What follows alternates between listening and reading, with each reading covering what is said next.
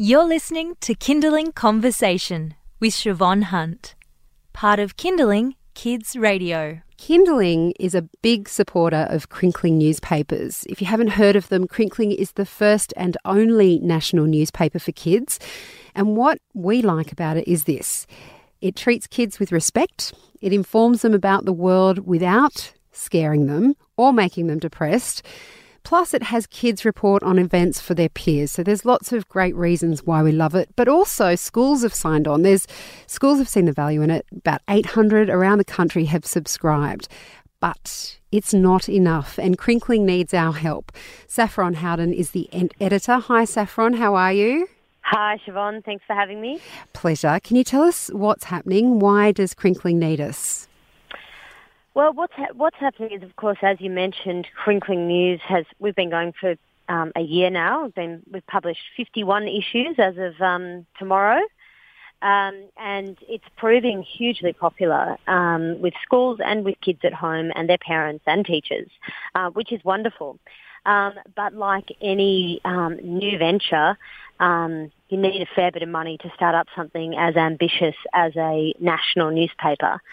And while we're all on the right track, we've run out of seed funding, which for any of your listeners who's ever been in business or involved in business is completely logical in a way. You need to turn a business profitable within 1 year is just not something that happens. I mean, if you look at Facebook, took 5 years to turn a profit. Oh dear.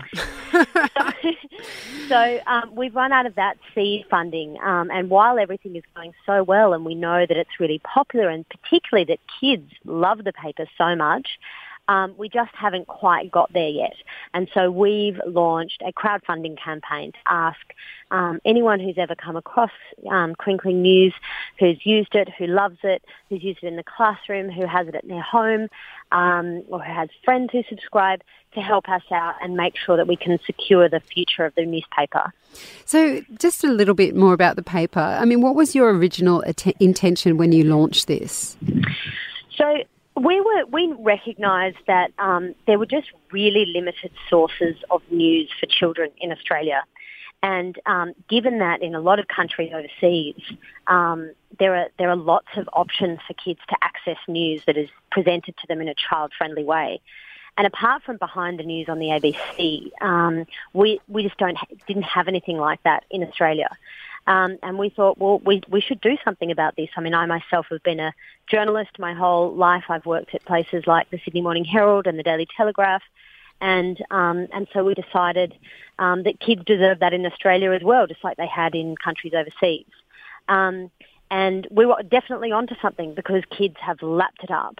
And we not only give them a voice, so we publish their opinions on our opinion page every week, but we also tackle really complex and sometimes scary news stories, and we explain it to kids in a way that is relevant to them. We include children's voices in our news stories, but also in a way that they can understand and isn't going to worry them. And it feels as well like it gives them agency. Like there's more hope in a Crinkling newspaper than any front page I have read in a long time. What do you say to people who argue that digital is the way of the future? I mean, we've seen such awfully big redundancies at Fairfax this last week. And what do you say when people say, well, why do you need a physical newspaper?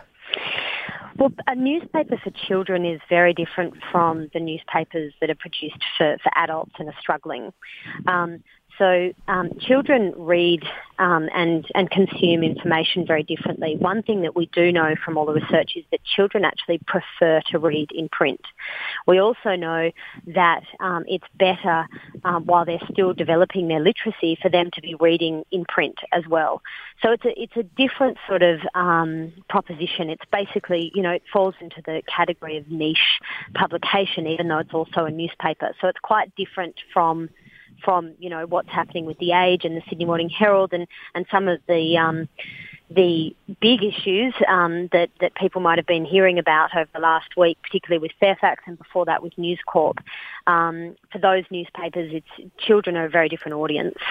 Well, we want people to get behind you. So what we'll do is we'll put a link up to the crowdfunding page on our website. Saffron, thank you so much and good luck. Thank you very much for having me on the show, Siobhan. Appreciate it. No problem. That's Saffron Howden. She's the editor of Crinkling Newspaper. As I mentioned, we'll put links up to both the Crinkling website. If you haven't already checked it out, you can see what it's all about, and also a link to their fundraising page. You've been listening to a Kindling Conversation podcast. We'd like to reach as many parents as possible, and you can help us by giving us a review wherever you downloaded this episode. It means that more people can find us. I'm Siobhan Hunt. See you next time.